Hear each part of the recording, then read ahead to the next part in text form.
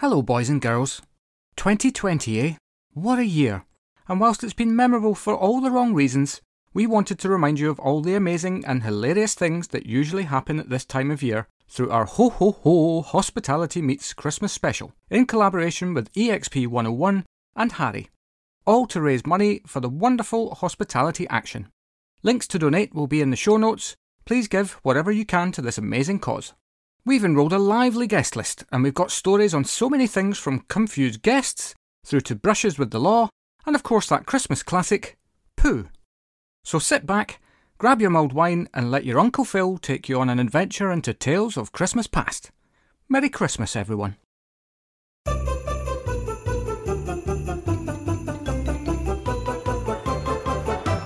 Welcome all to Hospitality Meets, our Christmas show, with me, your host, Phil Street. Grab mince pies and mulled wine, with stories that are so fine. Let us see which wondrous peeps that we've lined up today. Well, first of all, Kieran the boy Bailey, content king who loves to rant daily. Then we've got Chris Fletcher, such a hoot I'll betcha. Both of them will join me as the co-hosts of the show. Why? To antidote the year we've had. Tune in. By the end we hope you're glad that you joined us for our epic Christmas show. You'll be glad you did, I swear you really, really will, you will. So who else is on the show today? Riding in on Santa's groovy sleigh. Simon Taylor is seen with his story of a drag queen. Andrew Scott regales a tale involving confused guests. Next up comes the lovely Kate Nichols. Found herself in quite a right pickle.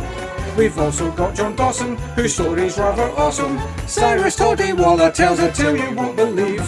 Kat Pengelly chats about chunder. Liam Woods is full of drunk plunder. First here comes the cheesy Christmas feast.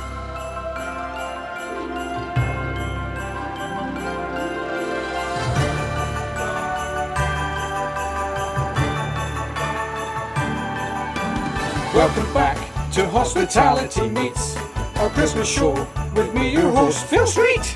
There's lots more stuff to get through. Go and grab a corkscrew. Pour yourself some Christmas cheer to get you in the mood. Yay! Hayley Corn, her story will be news. I kid you not, it contains 3 big poos. Next, Elsa De Jaeger has a New Year's Eve ball breaker. Kelly Ricks and Stanzas with her tale of sloping beds. We hope it's a fun way to wrap your year. Tales that help to bring you smiles and cheer. Lots of laughs and so much more fun. 2020 sure can do one. Welcome to our special Christmas show. Share the show with all the friends you know. Hello and welcome to our very special Christmas edition of Hospitality Meets. Not content with conducting the utter carnage that was the Hospitality Aid podcast back in the summer, I've once again invited those two reputable gents from EXP 101, Chris Fletcher and Kieran Bailey, or is it Santa and Frosty? Oh yeah, he's definitely Frosty. I feel as frosty could be. Yeah. Hello, Philip. Hi, Chris. How are you? We're good. We're happy to see you on this very festive day. And for the people that can only hear the audio, you are missing a treat. Oh, you are missing a treat. Yeah. Why are they missing a treat, Phil? Phil, tell me, why are they missing a treat? Well, one of us has made an effort with the Christmas jumper. Christmas jumper? Is that all that is? And actually, it's got 2 modes. Can I show you the modes? Please. And this will mean nothing to anybody that's listening to this, so we have to also try to describe what's going on. But I'm recording this, Phil, so I might send it on social. Very good. So it's got a hoodie. Oh my Christ! So the hoodie goes up, and the Scouts version. If you put it to the side, that's Christmas mode. If you put it to the back, move that forward, it's Assassin's Creed. You actually do look a little bit intimidating. That's the first time I've been remotely intimidated by you there, Phil. It's a little bit scary. Lost my earphones there. I'm not putting that back up again. I thought you looked very pretty. I've got no idea what you just said to me. We were complimenting your outfit. I thought that was probably what was happening, yeah. So, how are you, Kieran? Oh, mate, I'm tickety-boo. I'm feeling the Christmas spirit. Got my car booked in for a service in an MOT. That's cheered me up. Yeah, this is actually our car insurance renewal month as well. So It's just, yes, let's feel that Christmas. I knew there was a reason I came on this podcast. You two are rock and roll. Yeah. That's what we do. No, I am genuinely feeling good about life. I think we had a great time in London on Friday at our business lunch. Just got to keep saying that. It was a yes, very businessy. But yeah, that was a blast. I drank loads of Hurricanes, and if I'm honest with you, I got really quite drunk, which was good. Yeah. So it's Christmas. Christmas is upon us. How Christmassy are you guys feeling now, other than car insurance and car problems? Well, I've got 3 kids, so very annoyingly Christmassy early, thanks to the schools closing early in Wales. So yeah, I've got my 3 at home over the way there, causing mayhem already. Is the PS5 here? Is the PS5 here? My oldest son doesn't believe in Santa. Hate to put that out there, but yeah, he's over it. He just wants his PS5 and he wants it now. But apart from that, yeah, it's a weird one, isn't it, this year? I'm sure people have said that already. It's going to be a strange one. Yeah, but we're not going to talk about that. That has no place. No, it's banned. I think Kieran's got a button if I say that.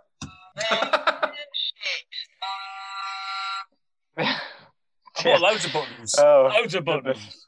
Yeah, we're setting the standard here very early on. The bar is high. The bar is that where the bar is? Anyway. So Christmas stories. You guys got any interesting times from your Christmas?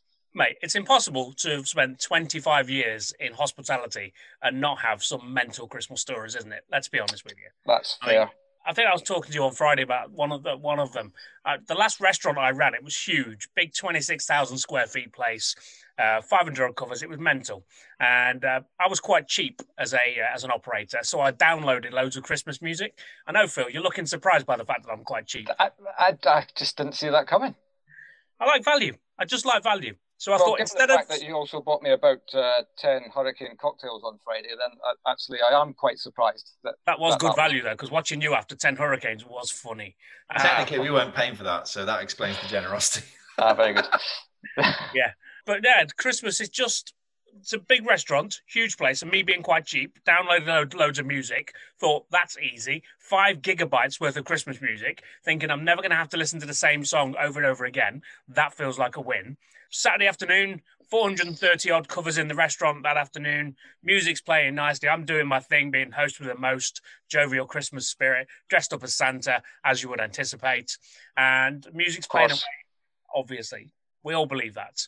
And as I'm walking through the restaurant and I'm looking at this huge amount of families, young children everywhere, all embracing the joy of Santa, and the music starts to play, and there's a slight sort of hip-hop version of a Christmas carol coming. I'm like, oh, that's quite interesting. I quite like that. I didn't know that was there. But it was a 12 days of Christmas, and it got down to day number 5, and day number 5 was the moment that I started to run fast, because day number 5 was 5 motherfucking gold rings in the middle of a restaurant, family friendly, kids everywhere going, Mommy, what's a motherfucking gold ring?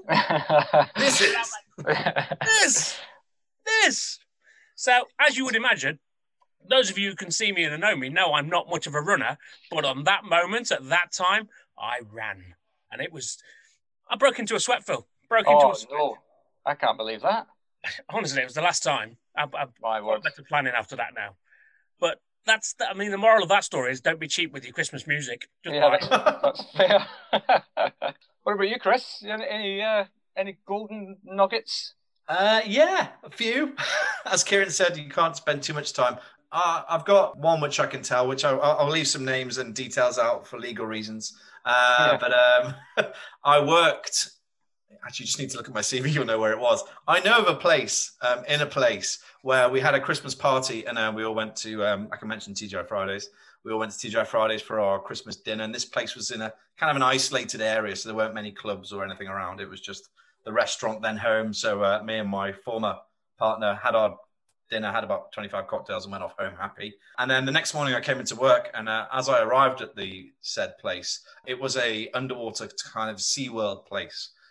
So we had a restaurant down below. That's what I did. I ran the restaurant, and we had lots of sharks and puffer fish and all kinds of cool things in the tank. And as I got to the staff car park, I noticed the ladder going up the side of the building, which you can imagine was a bit weird.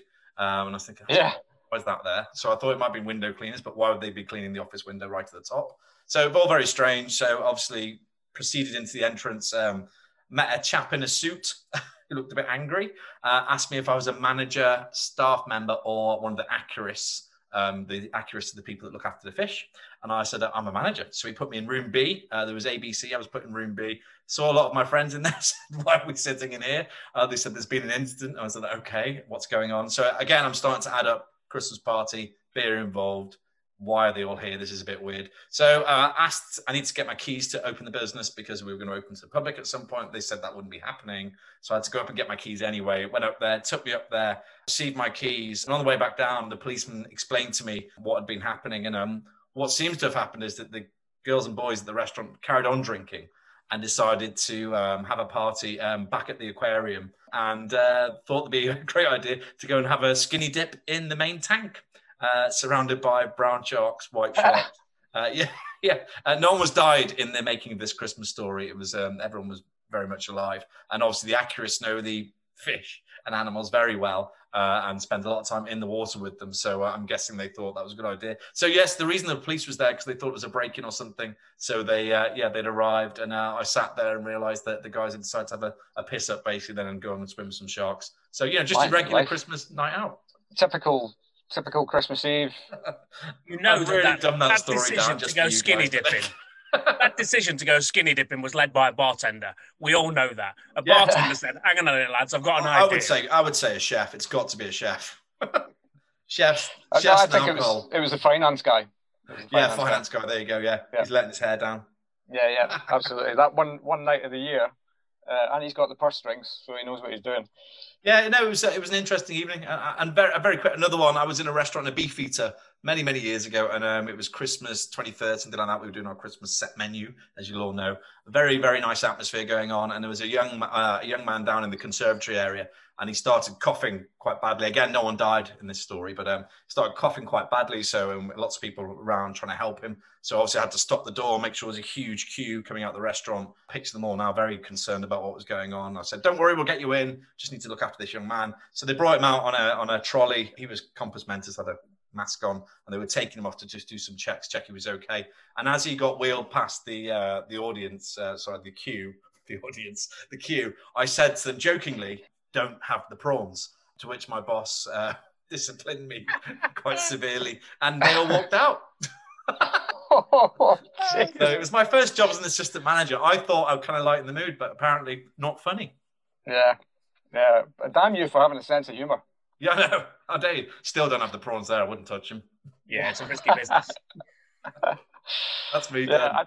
I don't have any stories involving Bob Geldof this time, I'm afraid. So Oh, that's a shame. I can't. Any whip involving out Gordon Ramsay? Gordon Ramsay? Geldof. No, I'm not doing that either. Borat? Hello. Hello, my Christmas story. You called me your favourite chatty man in one of your posts. So I'm going to attempt an Alan Carr now. Yes, you are our favourite chatty man. Do it. Right. Okay. Hello. There we are. That's probably about as good as I can't do full sentences. Oh, wow. But yeah, shall we move on? Career in 3 seconds. Move on. I've got At two what point Christmas. will you decide that your career is just going to go into full-time impressionist, Phil? When's it going to happen? I think probably the time that I can actually get one that sounds like the person that I'm trying to imitate. Your Borat's very good, though. I mean, it is. Yes, my Christmas story does not involve anything to do with Borat. So Santa, he's in the chimney. Am I the only one who can't do a Borat impersonation? I feel like I've been swindled. should we do a Borat masterclass at some point? It feels like there's a green room content there, Chris. Yeah, I'm on it. I'm writing it down right now.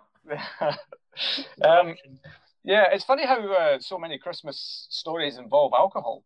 I have a story of my own this is actually not as an operator, this is from my time in recruitment, and involved a Christmas party, as they always tend to do.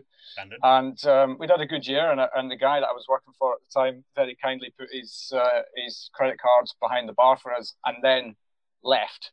Hero. And then said, just make sure you pick it up at the end. So we had a really great night on him, thank you very much. So good that the second half of the night is really not embedded in my brain really as to what actually went down, but all I do know is that I missed the last train home. I didn't want to fork out a taxi to get back, so I decided that the easiest option was for me to go back to the office to sleep in the office. And when I got into the office, which was a miracle in itself because it had a very complicated key entry system, I fell asleep and woke up in a kind of panic. How did I get here? Why am I in this building? And then decided that I'm gonna leave. I am gonna get a taxi home. I want to go and sleep in my own bed, and couldn't get out of the office. I couldn't figure it out. And in actual fact, it was as complicated as turning the handle on the door.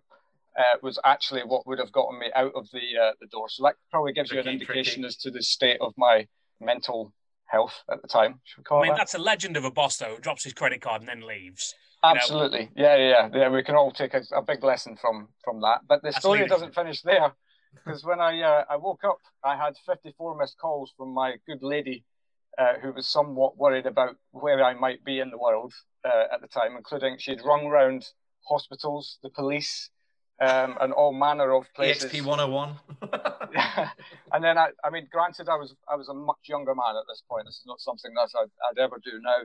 And it took me quite a long time to get back in the good books on the back of that, because she hadn't been able to sleep. She was worrying sick, whereas I was living my best life. And then I remember also just waking up in the morning to go to work and just going, no, I'm not doing that. Left a message on the office voicemail that said, I can't come to work today because I think I might have alcohol poisoning. I was just hungover to high hell. I'll give you your dues, though.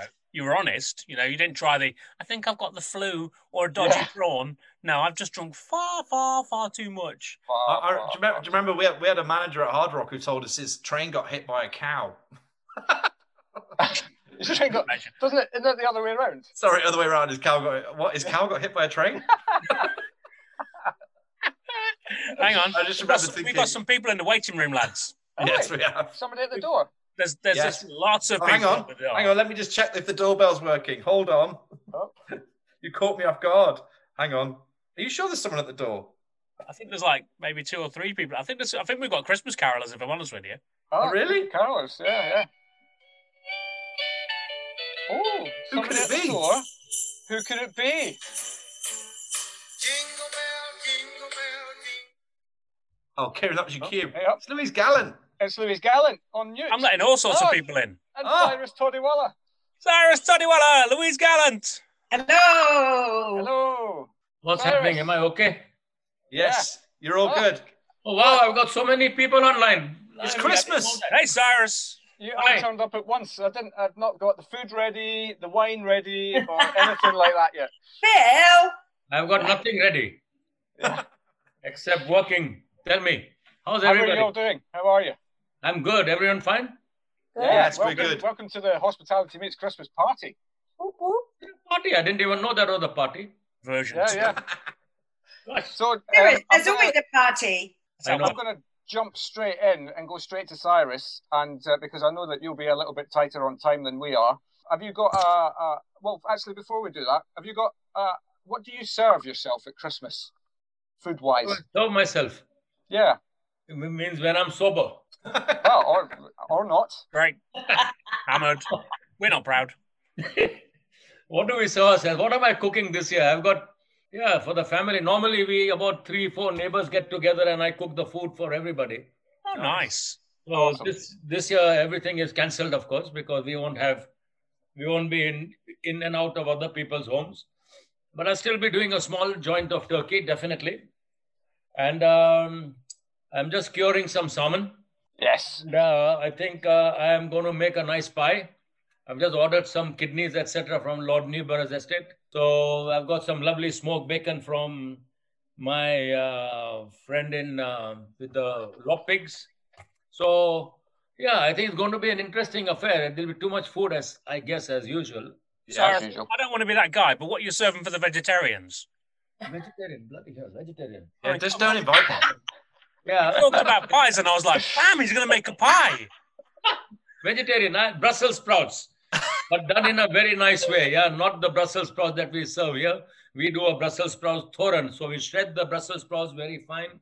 We cook them for under a minute and they'll be tossed with black mustard seeds, cumin, fresh coconut, curry leaves, and a bit of chili. And right round. Wow. Cyrus, I'm definitely coming to yours. You can. I mean, if you can come into the house, great. If you can't, we'll I feed know you he said outside, you no can, problem. and the men didn't get an invite, but that's fine. Yeah, I mean, it's, She invited herself. I didn't invite her. She invited herself. Always does. So, She's from Harry. They're all the Cyrus, same. you have a Christmas story that you can share with us. Yeah, it's not exactly when you said a Christmas story. I mean, we are referring to sometimes you get very good service at a certain time of the year. And I'm going back to many, many years. I'm going back to 1987 now.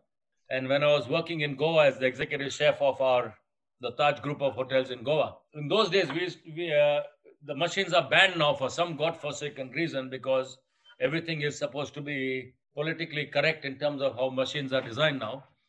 But we used to have this buffalo chopper, and chefs of the past would know that this big bowl went round and the blaze chopping food up. And along with that is a mincer attachment. And in India, starting from the second week of December, it gets phenomenally busy. And 24th to 31st and 1st are the most busy days of the year for any hotel, any restaurant, anybody. There's revelry. So 24th, New Year's, Christmas Eve, for example, everyone's busy dancing away, having fun till 11:45. Every music stops. Everyone goes to church, goes for mass, comes back, and the revelry starts again. The same happens on 31st night. After the fireworks, total silence. People go for mass, they come back, and then they're dancing all night and having fun. But anyway, the buffets are big because we did buffets for 300-400 people. So I had to have a lot of planning done well in advance. And one of our very clever chefs, because he couldn't find the plastic hopper, the wooden hopper in those days, there were no plastic in those days. He put the steel file for sharpening the knife into it. And the steel file got caught. The whole crankshaft broke. And with it snapped 3 special belts that came for running the motor. And we were in jeopardy. And I had a hotel full of people. And of course, lots of parties going on because in India, everybody wants to live up to the Joneses and the Smiths.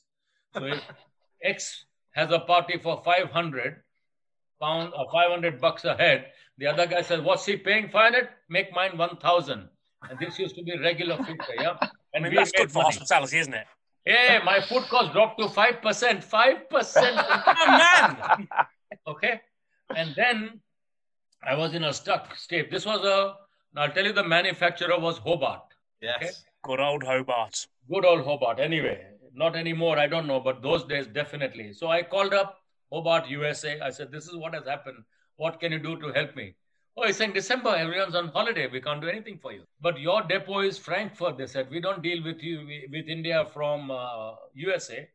You have to deal through Germany. So anyway, got into Germany, found a guy who spoke a few bits of English to me. He says, we can't do anything. Office is closing next week. We cannot help you. I said, you know what? I'm in a desperate situation. I need some advice, something. Just give me the rubber belts that I can get the machine working. The rest I can get forged in India anyway. So we could get the whole crankshaft made locally. The blacksmith would make it for me. That's not a problem. But the belts we could not get. So after much hassle, because in those days from Goa, you had to book a phone call. You couldn't just call direct. You had to book a call. So it took hours. So I would start booking a call late in the morning, early morning. So I would get them. By the time the call came through, I would get them by 3 o'clock, 2 o'clock in the afternoon. In any case, we stopped. But on the 22nd of December, this big package arrived with somebody. And it said for Chef Cyrus Todiwala. When I opened the package, there was a whole set of belts inside. There was a lovely card to say, Merry Christmas from the team at Hobart. And there was a special gift inside of extra washers and extra springs. Oh, legends. Not expected. Brilliant. Aww.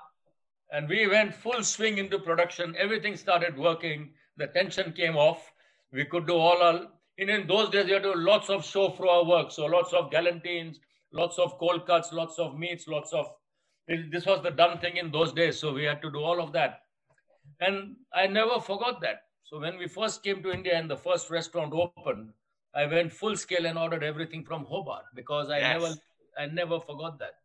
Yeah. The Robo Coupe was my favorite. If we're talking Hobart, my favorite piece was the Robo Coupe. Kieran, do you remember the RoboCoupe, the Hobart I RoboCoupe? do remember the RoboCoupe. I remember cutting myself with a RoboCoupe. That's the problem, you see, because that's why now you can't cut yourself anymore because they are made safe and secure. I mean, that's a how good thing. boring. It's not a liability. Boo. But nothing ever beats the Hobart dough mixer. Oh, I like They're the the best. the potato rumbler. Did you ever Oh, have a yes, potato of course. rumbler? I have one of those too. It's 25 years old.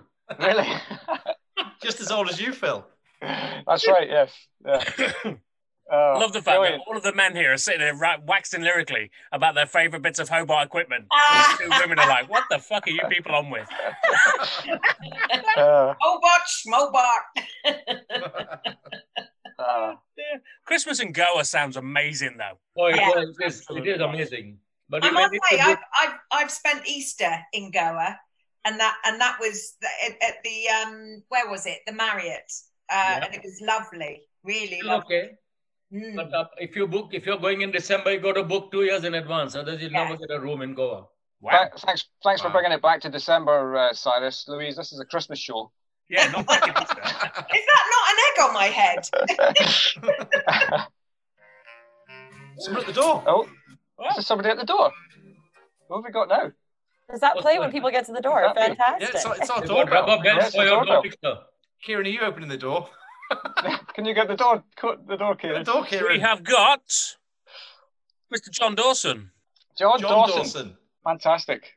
Eventually, the system. Do you know John, Cyrus? I've heard the name. He's a handsome-looking fella, isn't he? Here he Hello, is. Hi, John, you're with us now. Hey, I've made it John. weird. No, John, you're the first person that looks exactly like the photo. Excuse me, my photo's pretty me, I would think. That's it. Yeah, welcome to Carnage, John. How's it going? Hey, sorry, I had some problems getting in. I didn't know. I was like, am I late? Have I got the right time? I Now was I'm winding down thinking, for Christmas. why have I right? come in? Yeah. What have I let myself in for? How's your Christmas preparation going, John? Oh, How's sorry. your Christmas- Yeah, how's your pretty Christmas good. prep going? Yeah, Yeah. pretty good. We're all in the office this week for the last week. So yeah, it's kind of we're on wind down. We're having our Christmas office socially distanced drinks today. So we've got a full office today. Fabulous. Does that work? I appreciate you're making time to come and join us. Do you want to just go straight in and regale us your tale? My little tale. Okay, yeah, sure. As in, I feel bad because I literally walked in the office today. I'm fairly new to my new company, by the way. So they've all got Christmas jumpers on. So I kind of went for the safe bet, and it backfired on me today. So so yeah, I'll tell you kind of my kind of Christmas tale. I'm going to revert to kind of my former company at Mandarin Oriental, and for those of you that know the hotel, a bit like anything, you know, in hospitality, we like doing nice things for the employees, especially the HR director. But when I joined Mandarin Oriental, as well as doing a type of Christmas lunch, they do this thing in the grotto, as they call it. And they've got an amazing guy. He's a guy called Alan Rushbrook. He's the engineering director. And he's kind of been at that hotel for like coming up to 15 years. And he said, listen, we always decorate the engineering workshop and create this grotto. And I was like, really? This is a bit strange. So what they did is they turn an engineering workshop and they literally decorate all the engineering team. They have a disco ball, and basically they employ two people who they pay for to come and do karaoke, and they bring their karaoke machine in. And let's just say they're reasonably priced is the lady and gentleman that did it. And there's a reason for that is if you'd hear them sing, you'd realise why they're reasonably priced.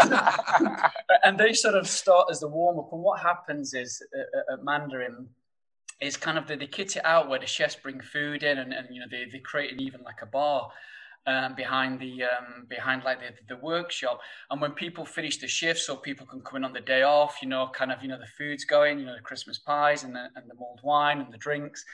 And so the grotto builds and builds and builds and builds. And it just gets busier and busier in there. You know, it's quite a tight engineering workshop. And my Christmas story is I'm not a great karaoke singer at all. And I think like most people, I'm one of those people that kind of, how do you say, needs a push and a shove to get up and sing. A drink, you mean? Yeah, actually, that's the real. Yeah, you said it as it is. So yeah, after a couple of glasses of wine, you get a little bit braver, and it kind of, you know, the grotto kind of finishes at 6 o'clock, and then everyone kind of would go across the park to Winter Wonderland.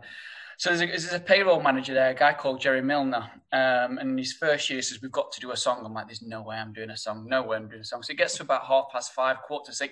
Come on, last song. Let's get the HR director up as well. So Jerry Milner, I call him the best payroll manager in the world.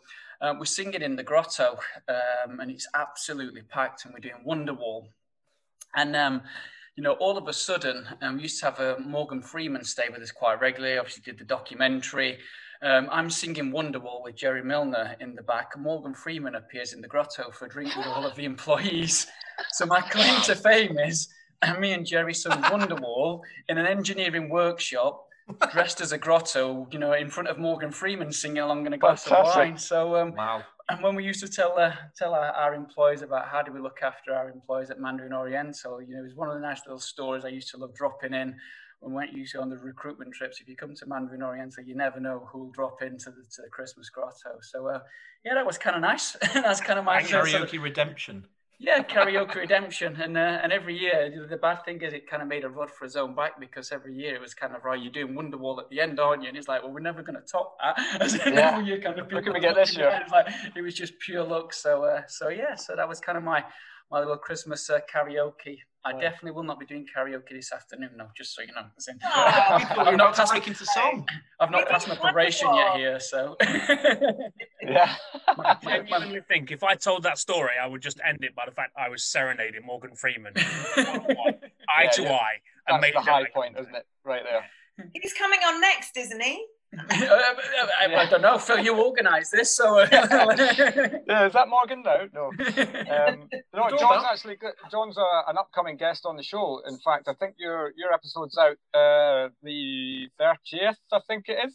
I think you said the 30th, yeah. Yeah. So yes, look out for that, because John's a natural. He doesn't think he is, but he is. I did notice as well, obviously you'll probably tell by my thick northern accent that... coming from Sheffield, Phil makes references to a certain film that you take your clothes off, and I'll just leave it at that. I'm like, I definitely wasn't in that, just for the record, neither. I think it's good to see that Phil's upping his quota of Northerners on his podcast, to be honest with you. I've got queries over it. There's too many Southerners on, isn't there?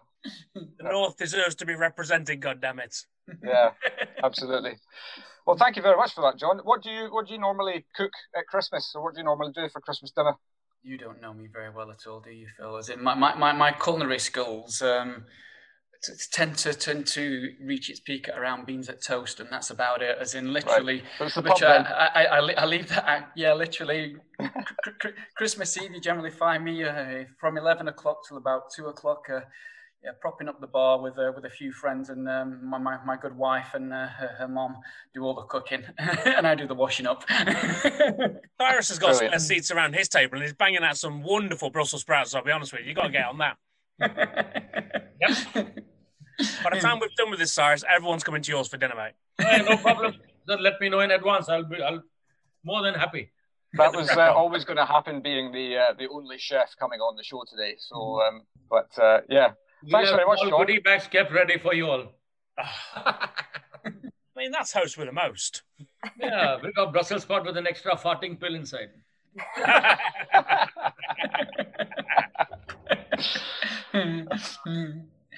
That's someone at the door.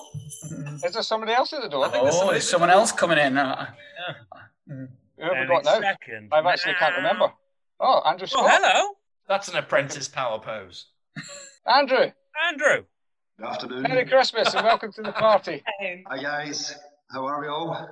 Very good. How are you doing? Merry Christmas. Good. Merry Christmas to you too. And look, he's got a jumper, just like he has embraced the Christmas spirit. You're not allowed.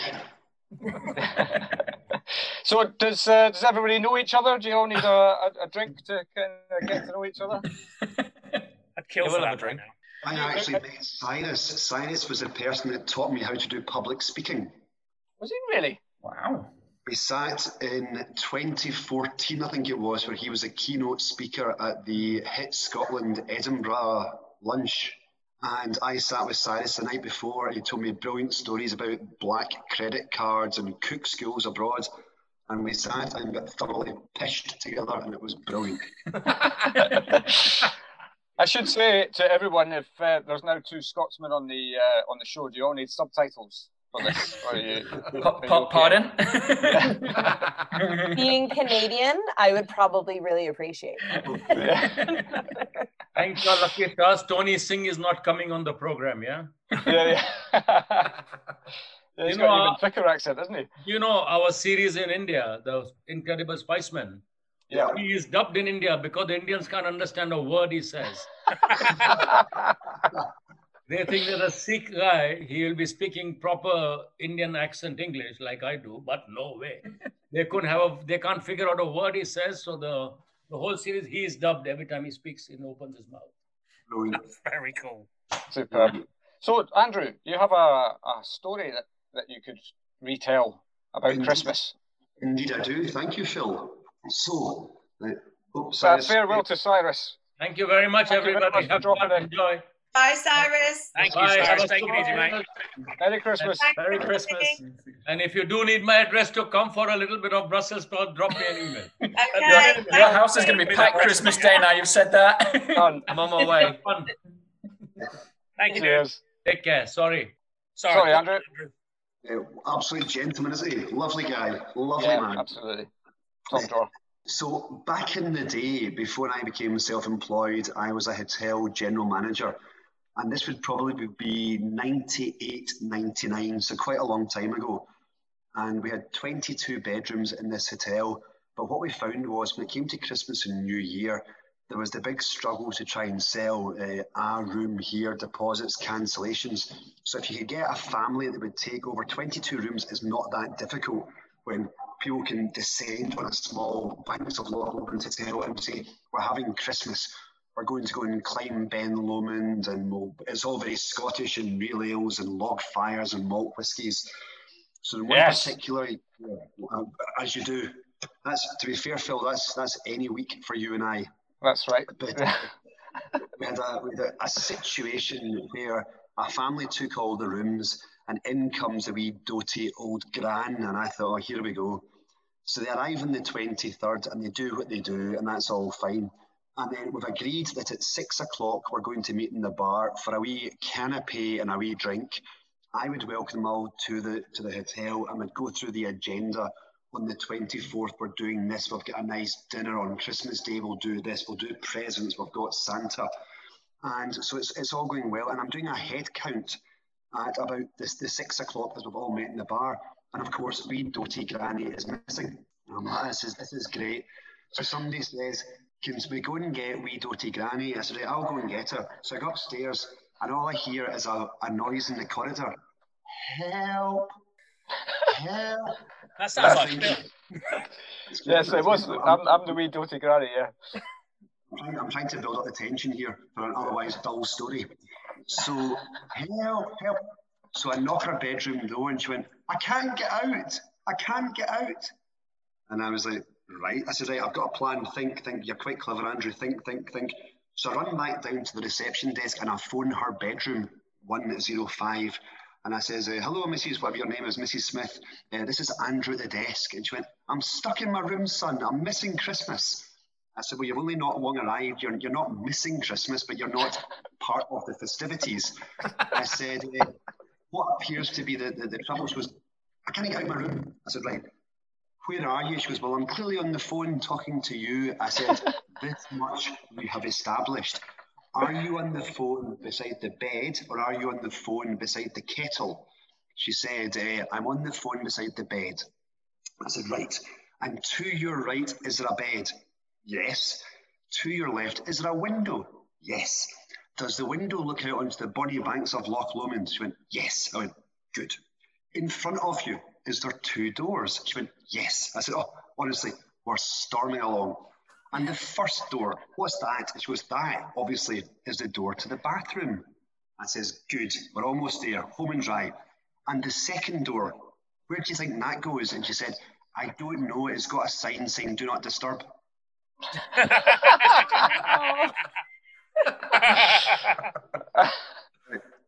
So I said, humour me, open it and see what happens. Ta-da! Hey! Christmas miracle! Brilliant. Superb. Oh no, poor thing. Old Do we, people in hotels are one of my favourite things in the world. I mean, they're just, it's like the rules of common sense of just, they get put to one side. I had a guy one night, Kieran, that said to me, "What time's your midnight buffet?" We used to get that on the ships all the time. Yeah. I said to him, I said, it's 12 o'clock, and he went, "Brilliant," and off he walked. Do you know what? We should do something for hospitality actually create a hotel guest stories book, shouldn't we? Because some of these stories are just brilliant, aren't they? You Yes. can't believe it, could you? The same Do hotel. these stairs go up? That was one. Yeah, do the crew live on board? We just drag them in on a little dinghy. My absolute favorite one is when people come to the front desk and they say, "Do you know who I am?" And it's like, well, you haven't told me, so no, I have no flippant idea who you are. Katrina, I had a story. It was an Easter time, and I was running a hotel, big F&B operation. Easter Monday, you're doing hundreds and hundreds of covers. It was the same idea. The lady walks up to the front of the queue. She hasn't booked. And I said, "Look, I'm sorry, if your name's not down, you're not getting in," kind of speech. And I went through to the restaurant, and she went up and she sat at a dirty table, and she went, "Do you know who I am?" And I looked, I went, "No, I don't." She goes, "Well, I've now got the chair." So I called over 2 waiters, and we took the table and moved it away and went, "I believe you get the table, so fuck off." Love that. Well, the guest is not always right. Yeah. I think that's somebody at the door. Another one at the door. Guys, I'm going to dip out. Enjoy the rest of your day, guys. Yeah. Thanks, Enjoy your day. Merry Thank Christmas, you, John. Take care. Karaoke. Yeah, it's Simon Taylor. It is. Oh! Dang. You got the I memo. got Christmassy enough now. Well, No. you said Christmas. I did the jumper. See? Yeah. Fabulous. 99 winner. Got Christmas on as well. And Andrew's made an effort as well. And Andrew and Simon, I think you know each other. We bonded years ago at a trade show in London. We did. Hey, Andrew, how are you? Back in your Condé Nast days. Yeah, man. You're looking good. I love the beard. I've not managed to get so much growth. So I've rebranded the show, guys, to Fell Street's Reunions. You know everybody now, Phil. This is all it is. Yeah. So, Simon, Hello, are you ready for Christmas? No. Good. Nowhere near it. I've got a jumper on that. Any man should not be at this time. To be fair, the Christmas has been organised, of course, by family. They've done all the amazing Christmas things. I just have to sort of come up with the next step, which is work like hell, as everybody else has been trying to do this year, and fly into the Christmas week doing all the gifting and everything else at the last minute. Yeah, that sounds about right. Let's hope my local petrol station's got good gifts this year. Yeah.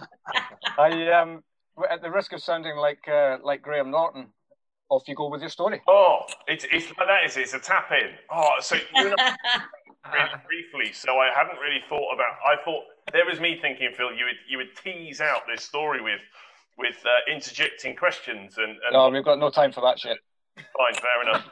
So listen, okay. How long have I got? This is a good point. As long as you need. As long as you need. Really?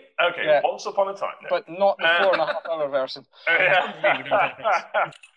Well, listen. I think I expect you were asking about Christmas stories, and you were saying great things happen over Christmas or strange things happen over Christmas. And one thing that always stuck in my head, we had a Christmas difficulty. I think it's probably the best way to describe it. A Christmas difficulty, a challenge where. A long time ago, I worked in the Middle East. I worked in Abu Dhabi for a private members club called The Club, an amazing place in Abu Dhabi. I loved my time there. It was like 2.5, nearly 3 years. And I ran the 12, 15 different outlets on food and beverage. And there was a sort of small exec team, me, the ops director, GM. And every year they have a number of different Christmas parties because of different nationalities around the world. The Dutch do their little thing with a boat and a Santa Claus dude in November or something. And then around that Christmas period, of course, you've got the kids' parties and all that sort of stuff. But there's one party which is called the Adults Christmas Party.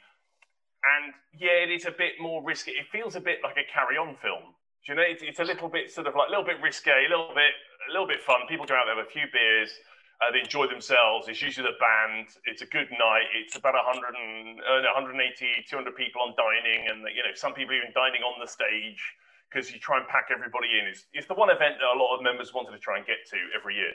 And in probably about middle end of the year, the bosses in our meeting said, "Listen, Christmas party, entertainment. What have we got?" And we were like, "Well, we've got these people or those people, get this band or that DJ, all this sort of stuff." He said, "Well, I think we should get a comedian in. Great idea, let's get a comedian." And you tend to get these sort of blue comedians, and that will probably work out quite well for the Christmas party. And he said, "Well, I've got this idea. This is ultimately it's a comedian.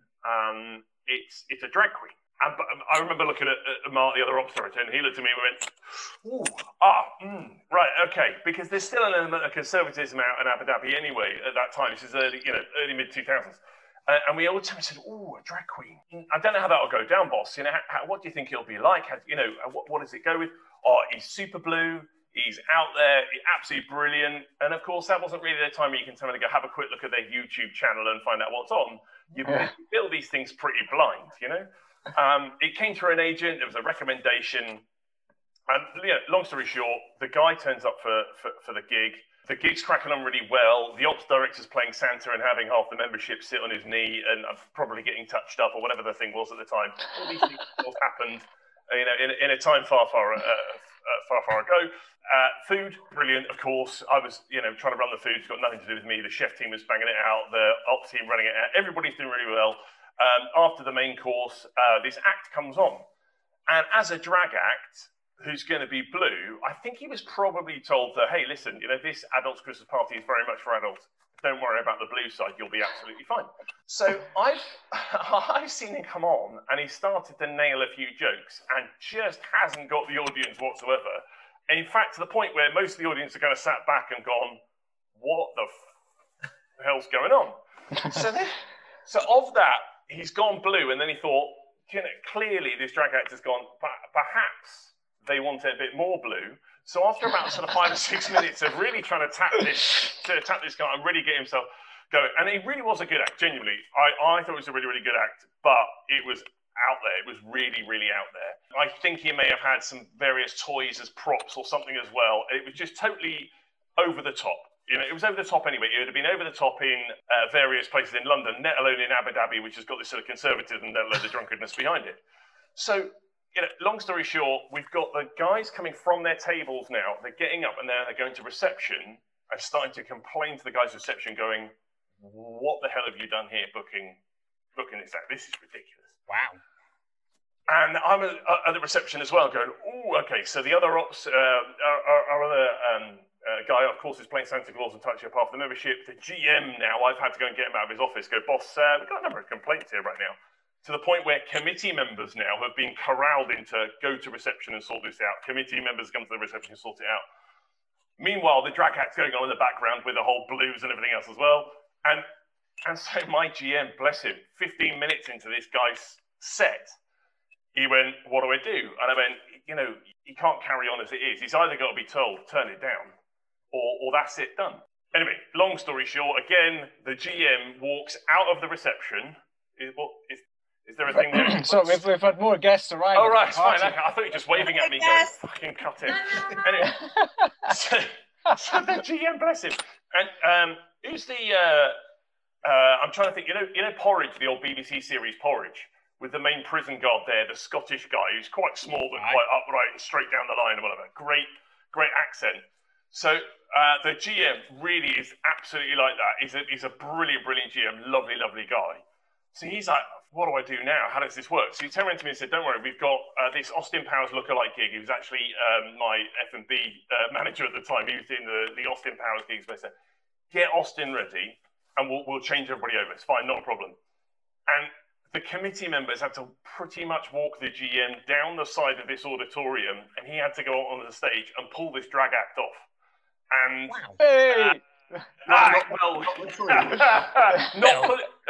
not pull him off like that, Phil. You always have to take it to another level, don't you? I know. Okay, I know it's Christmas, but not everybody. I missed the start of this story. I'm really concerned. I come in at the wrong time, didn't I? God. Anyway, he's an old GM and he's a really nice guy. So yes. So yes, You've lost it now, haven't you? oh God, I've landed myself in it. Okay, so the GM basically has to say to this guy, "Thank you, mate. I'm really sorry. I'm going to remove you from the stage." We throw Austin Powers on. There's obviously a couple of locals in the crowd, etc. The GM had told somebody as well to go to the changing rooms where this guy had changed and got himself ready. There was a taxi waiting on the side of the stage. They put all his gear into the car. In the car, airport, gone. Wow. And because they were genuinely worried, because it's not exactly the thing to be doing is having a drag act number one if he's going to be blue and really upset or offend people, which I think he probably had too. And they thought, listen, if we are held responsible for him being here, then we're all in trouble. Let's get him to the airport. Let's get him into the international space, and then he'll be he'll be okay. And it was entertaining. I've not seen an act be removed from the stage by a general manager before, and it was a learning, I think, for everyone at that time. I mean, I love the idea that he was going and going and going, and then thought, I've clearly not gone blue enough. Hang on a second, let's bring out the toys. Yeah, well, I mean, especially in the Middle East, Middle East, 03, 04, it still wasn't really out. I mean, Dubai could have done some, I know they're doing some more sort of out there stuff now, but back then, there was still a bit of conservatism in that point. I know there was a lot of drinking and you could go to a fancy dress party-ish if you were careful. But that sort of thing was pretty out there. So it was brave, super brave of the GM, not just to book him, but also to have to go onto the stage and say, really sorry, pal, I've got to get you off now. Thank you very much indeed. That's amazing. Bravo.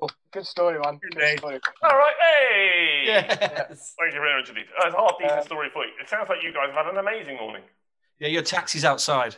I'm not being pulled off, so I'm not. Hey. We give Phil half an hour and he'll get round there. And while you were telling that, we were joined by the lovely Hayley Connor and the lovely Kelly Rickson. Hello. It is. You're still on mute. Hello. Very good. Very good. How are you doing? Are you in San Francisco today? I'm in San Francisco, yeah. Wow. I should have it's my standard go-to, this background, so no one can see my messy room. Mine is kind of like a Christmas pudding type looking head. Which I like it. It's been labelled at me many times over the years that I have a head like a Christmas pudding, but now I genuinely do. My antlers are off screen. Yeah, just super cute. Just do that. Are they lit up? Do they light up? No, they're bells.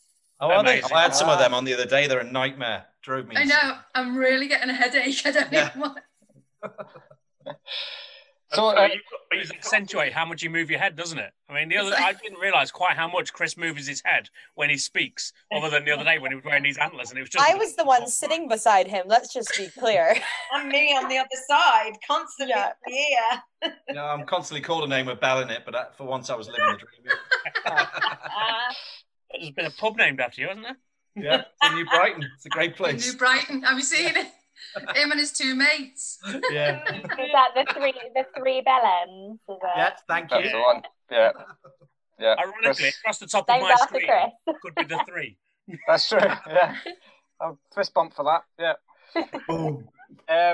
Hayley, do you want to kick us off with your story? Yeah, I caught the end of Simon's story though, so I don't know if I'm going to do this justice. I'm sure you've had this a lot today, but I guess telling stories in hospitality around Christmas, there isn't that many PG versions I could find, so it's actually really difficult. It is a challenge. It is a challenge. You can move to 15 if you want, or even 18 actually. I'm probably going down to a 12 now. Oh, okay. But it's You're going on the wrong end of the scale. I mean, you've got to go further. Yeah, we did the X-ray one before you guys came on. I've got loads of those, but yeah, I'm going for a 12, I reckon. Maybe it's a 15. So my story is about a Christmas poo. Yay! You said 12. I think it's a 12, yeah. But everyone loves poo, don't they? They love talking about it. Okay, I'm on the wrong call. Some people more than others, but okay, roll with it. So I was working in a hotel, and I was doing nights. So when we did nights in this hotel, we'd do 4 shifts on, 4 shifts off, and our hours were sort of 9 till 9 a.m. the next day. And at 2 a.m. every morning, I go round and I do my fire checks. So I'd have this little blipper and I go round and I check all the doors and check all the fire exits. And one night, and it was at the start of my fortnight run, I was checking one of the fire exits and was walking up one of the corridors.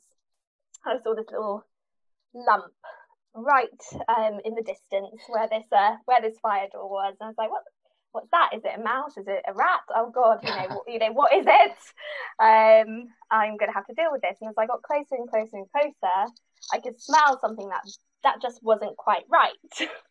And as I walked, didn't smell like a rat. Didn't smell like a rat.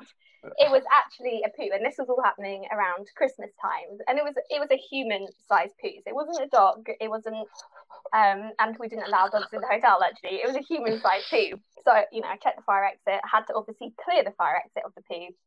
So I went and got my gloves, cleaned it up. And in hospitality, it's funny. We actually clean up a lot of bodily fluids. I thought.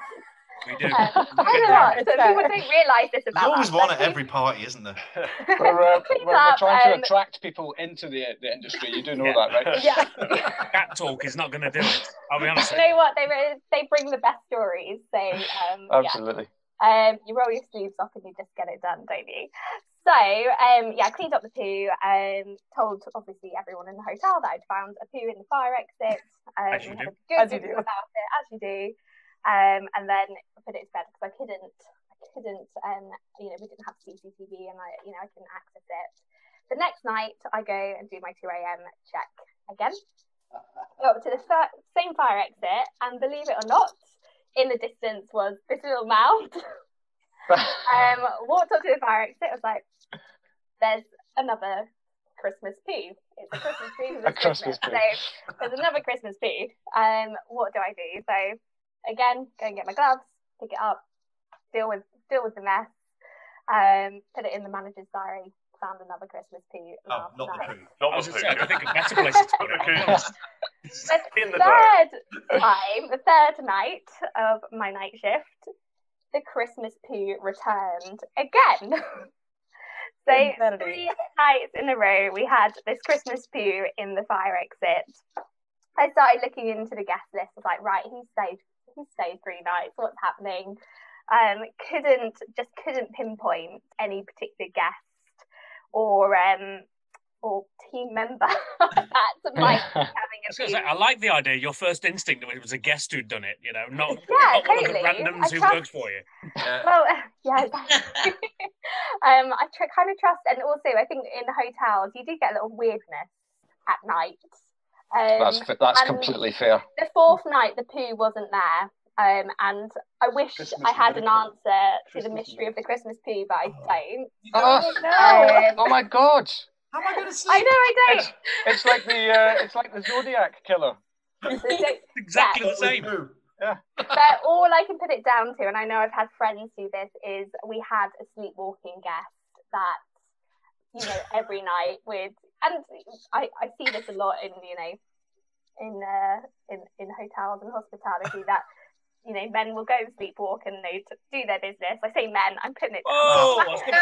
They go do their business in a corner whilst maybe a little drunk or. Yeah, I'm quite often pooing hotels when I'm drunk. It's just. We had 3 nights in a row a Christmas poo in a fire exit. Wow. There we go. Yeah. And a very messy diary. And a very messy diary. To Kelly's story, Phil, I actually can give you another poo story, and I can twist it and give it a Christmas slant. You're going to twist the poo? I'm going to twist the poo story. So I'll Trust you. I did not think that we were going to spend so much time talking about poo. But let's roll with it. I wanted to eat my mince pie. It's pretty quickly. Do it quickly. I'm going to twist it into a Christmas slant. My uncle, when he was at university training to be a doctor, decides to have a flat party at Christmas time, right? Right? And what they would do is they would all have one of these big tenement houses, and they would all congregate in the living room. And they used to play a game called Find the Tolly. And a tolly is a good Glaswegian word for shite.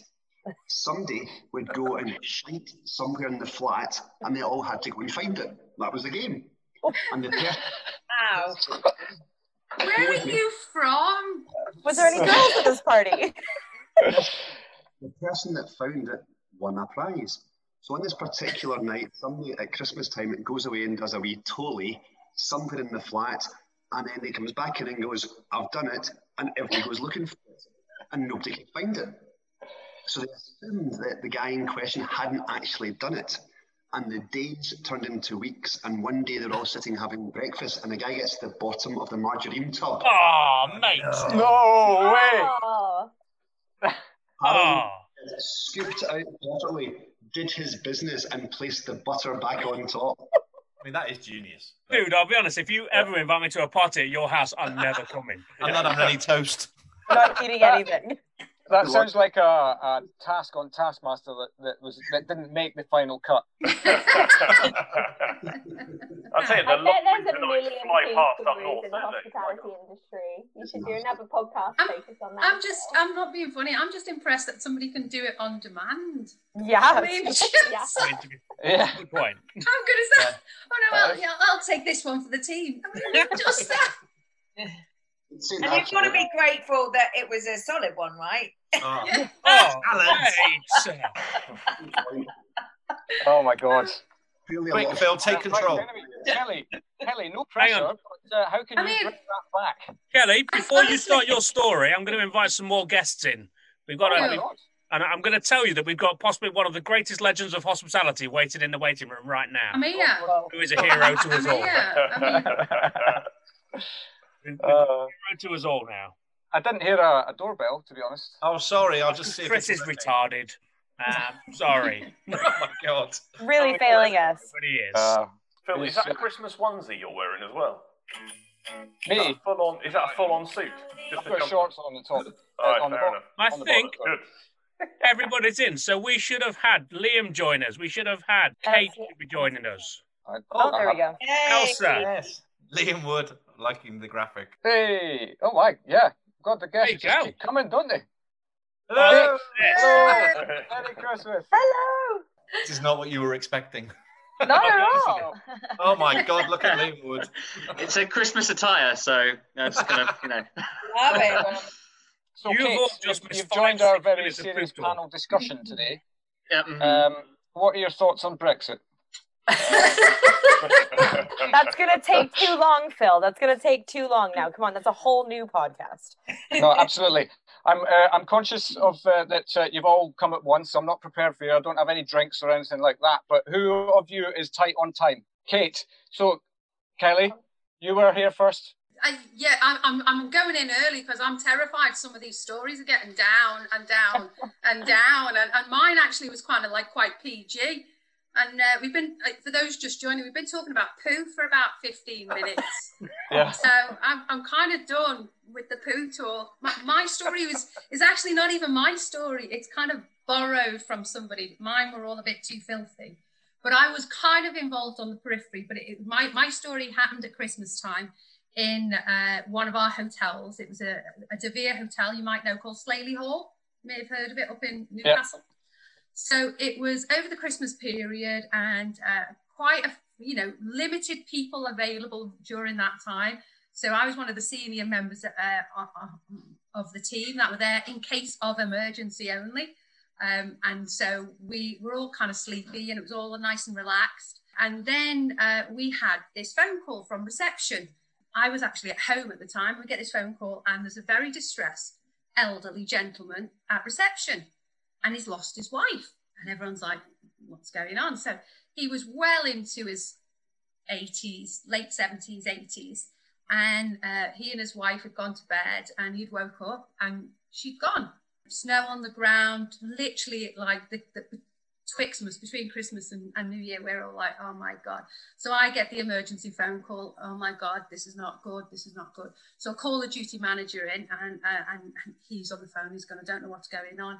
I don't know what's happening. He said, you can't find her anywhere.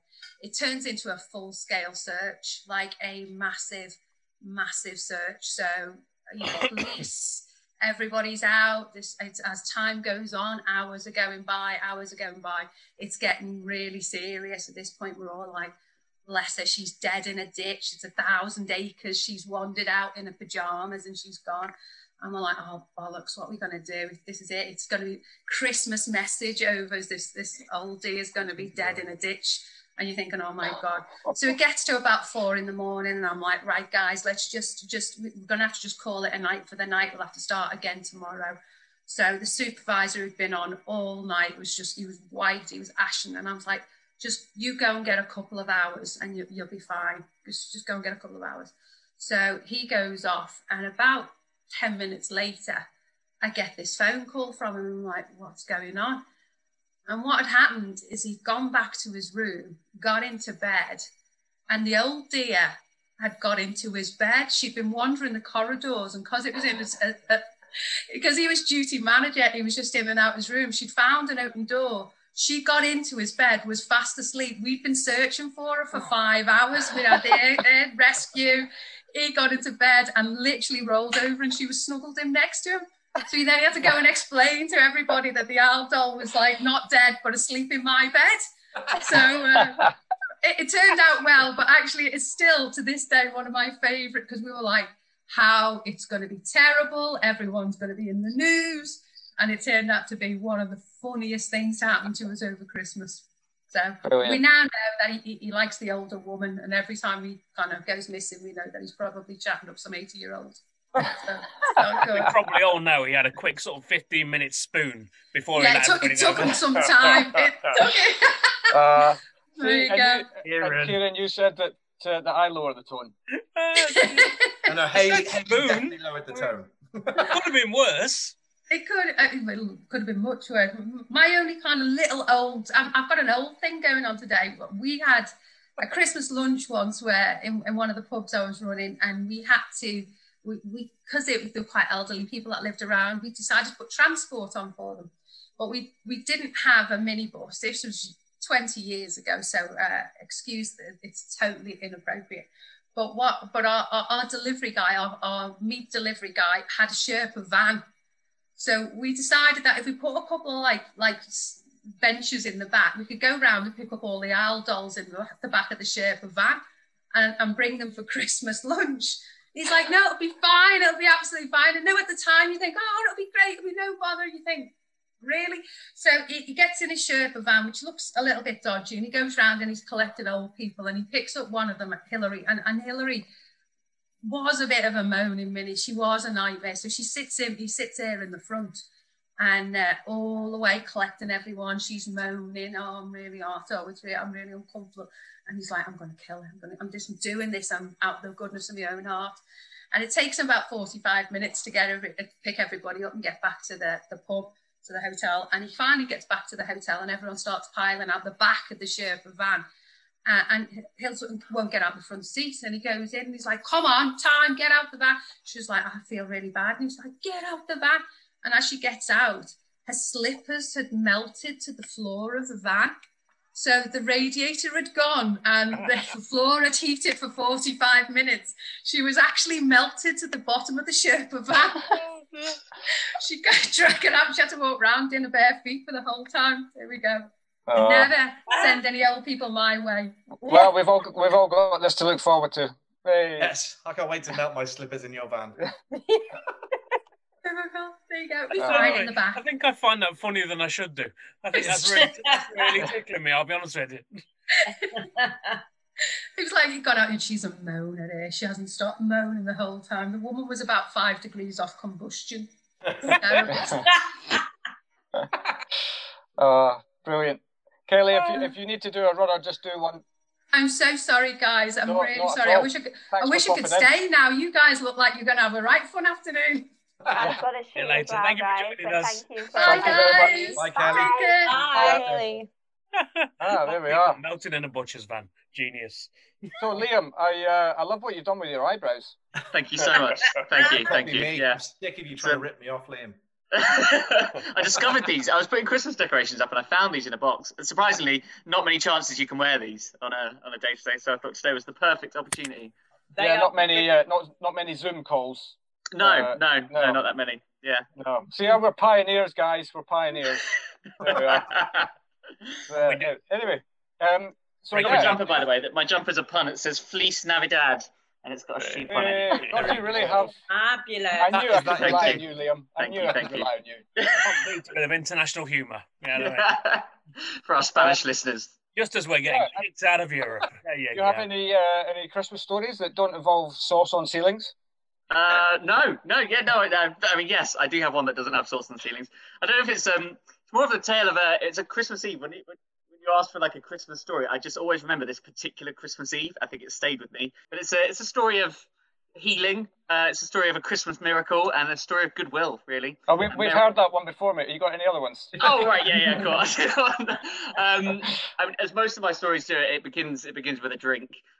So I'd gone out the night before Christmas Eve. I think I got a little bit too festive the night before. But I was working as a supervisor at a time, so sometimes I'd do like manager shifts, sometimes I'd be a waiter, which is wonderful. And that Christmas Eve, I was doing an 11-4 as a waiter. What a great shift! It's so easy. I was going to have a wonderful time. So I thought I could get away with a drink the night before. So I woke up on the Christmas Eve and I was slightly more hungover than I wish I was. It wasn't like the worst hangover I've ever had, but it was certainly a challenging morning. You know, when things aren't quite going right, I was slightly late, and I was, kind of like, it was just a difficult morning. I didn't have any food that I wanted to eat. It was a pain. But I get there, and I'm thinking it's going to be fine. You can just do a shift on a hangover. It's fine. You're a waiter. You can crack on with this.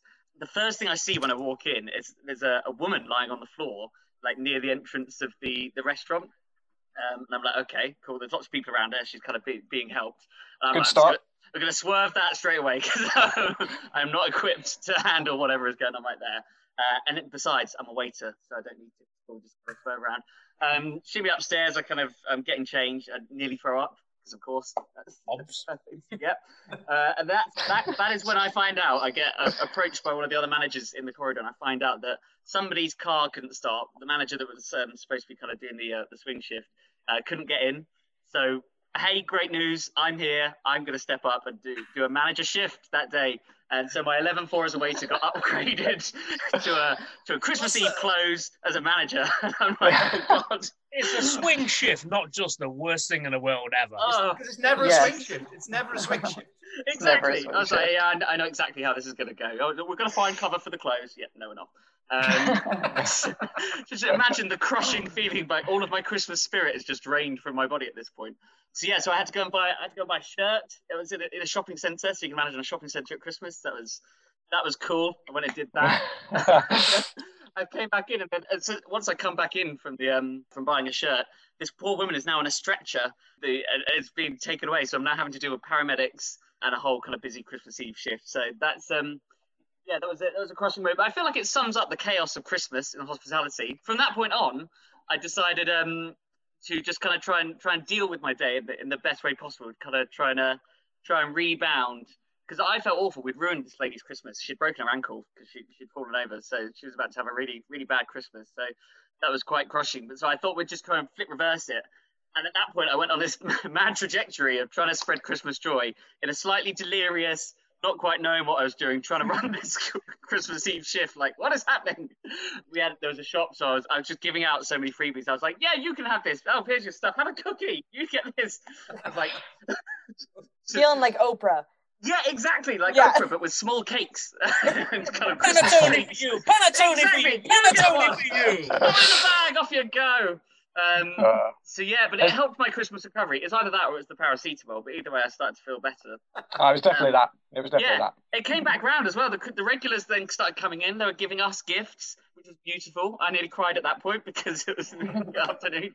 I was losing myself. But yeah, the joy did start to fade by the time it got to the end of the shift. And I realised we had a pop-up shop to deal with as well. And obviously I was closing by that point, so I had to start doing maths. That wasn't going to go well. Yeah, exactly. Mercifully, it was a shopping centre, so we did close. We closed earlier than we would do usually, which was good. Carluccio's Christmas pop-up shops, my favourite memory. Yeah, exactly. Let's just plug this till in and hope it's all working. No Wi-Fi. Yeah. Spoiler alert, it wasn't working. I feel like a crime scene investigator trying to find out where the money has gone. It's here somewhere. Yeah, so that was it. So by the end of the shift, I lost my Christmas shift, but then we celebrated by going to the pub because it was Christmas Eve. Of course, of course. And the cheer came back. Exactly. Because you would have been about 12 years old at this point, right? So yes. Yeah. Going on 13. So it's yeah. Nice one. Brilliant. Yeah. Thank Always you stayed to be that day. That's all right. You're most welcome. I might take my festive glasses off now. Brilliant. And we're joined by Elsa de Jager as well. Elsa, good to meet you. For those of you who don't know, Elsa's obviously, there's quite a lot of previous guests on the show, Elsa being one of them. Elsa started this wonderful thing in lockdown called Hospitalbox, but is also a graduate of the School of Danny Meyer. So there's going to be no pressure on the story here at all. I'm afraid that it was all PG at Danny Meyer, so it's very I don't have any particularly good Danny Meyer stories, but when you reach out, Phil, and said come up with a Christmas story, I thought it's always really hard to pick is the problem, because Christmas is notoriously where everything goes wrong. So I have many stories, but I think my favorite one, which actually is a New Year's Eve story. It's not actually a Christmas story, but I feel like it's still in that close enough in that time of year where everything goes wrong. In fact, I always find that New Year's Eve is the hardest because you've gone through Christmas and you're just like, I just have one more shift to do during the festive period, and things inevitably go wrong. And so this was in 2013 going on 2014. So New Year's Eve 2013, I had opened a restaurant called Source Battersea, which was in Battersea, obviously, as the name entails. And it was our first New Year's Eve. We had opened a month before. We were doing really well. We were really busy. It was our first New Year's Eve. We were extremely excited about this night. We had our New Year's Eve festive menu. We had hired a chef whose name I will not mention because you'll find out by the story. There's a reason I don't mention his name. So he had started about 2 months before, 1 month before we opened, and he was probably one of the best cooks I've ever come across, like really unbelievable talent in terms of cooking. But in the human interaction side, it was a little bit more difficult. We were finding out after a few weeks that having a conversation with him was very difficult, and he was very much he had his own ideas about things, and he liked to do things his way. And I was already a little bit on edge. I was a bit nervous about this night. He was very upset that he had worked 5 days in a row around Christmas, which was very surprising for a chef in my mind. I was just sort of like, it's a tough time of year. We do expect that we're going to have a few late nights. Anyways, I thought New Year's Eve, come on, let's do it. We're fully booked. We've got 2 services. We're gonna nail it. It's gonna be great. And the first sitting goes really well. People are in, people are out. The food is beautiful. I'm like, this is great. We're nailing this. And second seating starts. And the second seating is it's more like our regulars. It's our friends. It's like the important people, like the VIPs are in the second seating because they want to do, they want to celebrate midnight with us. And, champagne is flowing. I'm thinking this is great. And we have this table of 8 gentlemen who come, and 2 of them have been regulars since the day we've opened. They're very vocal about how much they love our restaurant. They're telling everybody, I'm like, these are the proper VIPs. Let's make sure everything goes well.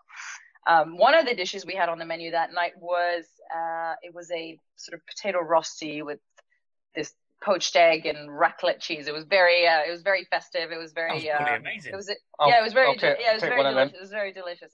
And so this gentleman in question was a vegetarian, so he was very happy that he was like, oh, I'm so glad you've done something different. It's always risotto, and I'm really excited. And so he orders the rosti. He's very excited, and they're sort of eating.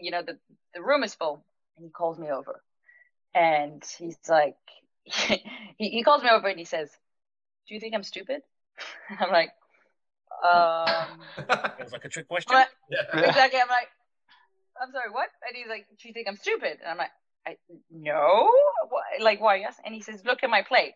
So I look at his plate, and obviously it's a bit mess of egg and cheese. And I'm like, I'm sorry, I don't know what, literally, I don't know what you're asking me. He said, and he pushes the cheese aside. And he says, does this look like a potato rosti to you? And lo and behold, it's mashed potatoes. And I'm like, I'm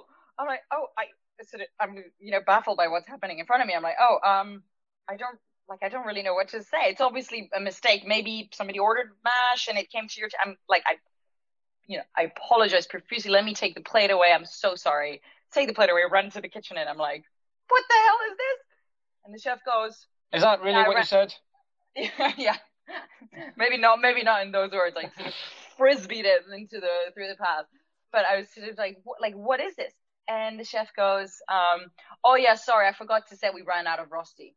And I'm like, I'm sorry.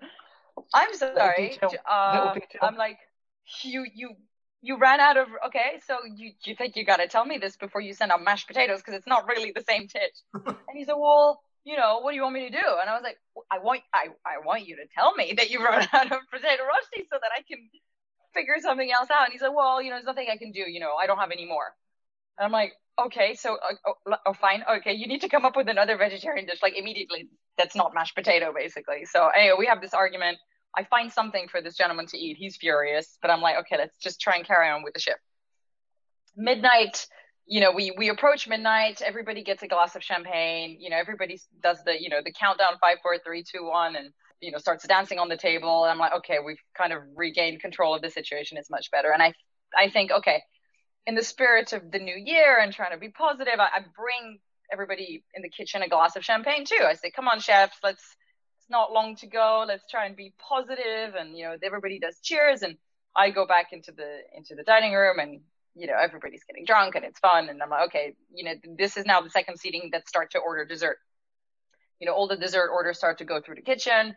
That sort of, slightly upset table has forgiven me, I feel, and orders are going in, but no desserts come out. And I'm sort of like, okay, like, I know everybody's dancing, getting a bit drunk, but it's been a while now. It's been like a good 11 minutes. Like, surely, like, a piece of, chocolate cake should be coming out by now. And I'm sort of running around, making cocktails and trying to help. So I'm struggling to get through the kitchen to go check. And the kitchen is sort of, we had a 2-level kitchen, but the desserts were coming out of the basement, basically. So I'm sort of, I tell everybody in the restaurant, okay, watch the floor. I'm just going to run down and see what the holdup is.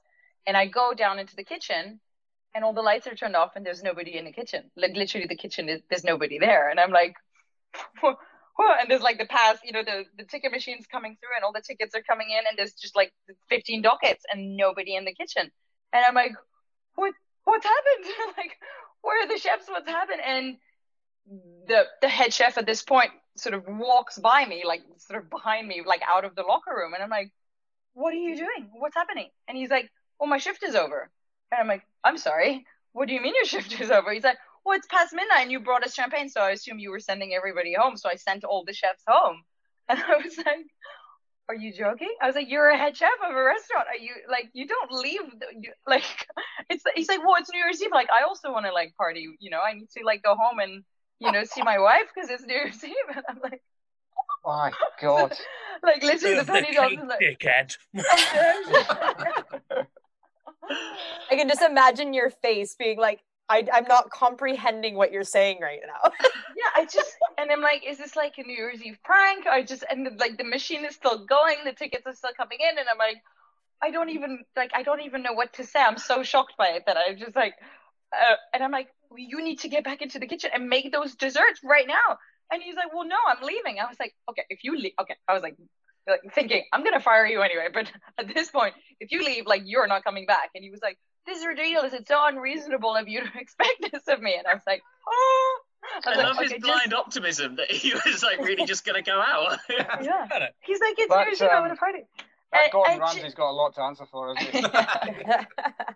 And I was like, okay, I just keep going. I was like, I'm just going to make the desserts myself. I was just like, that's fine. I just like grabbed I think it was a bartender, and I was like, you put an apron on, let's go downstairs. And we just had to make the desserts. We just had to like finish making the desserts.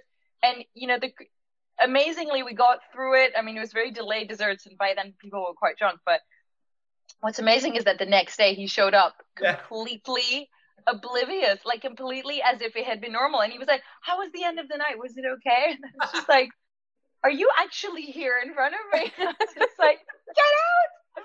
Yeah, this is not even the crazy story with him, but I do remember that New Year's Eve, and it has stuck with me. And to this day, I still cannot eat potato rosti. Can I just say, it upsets me every time.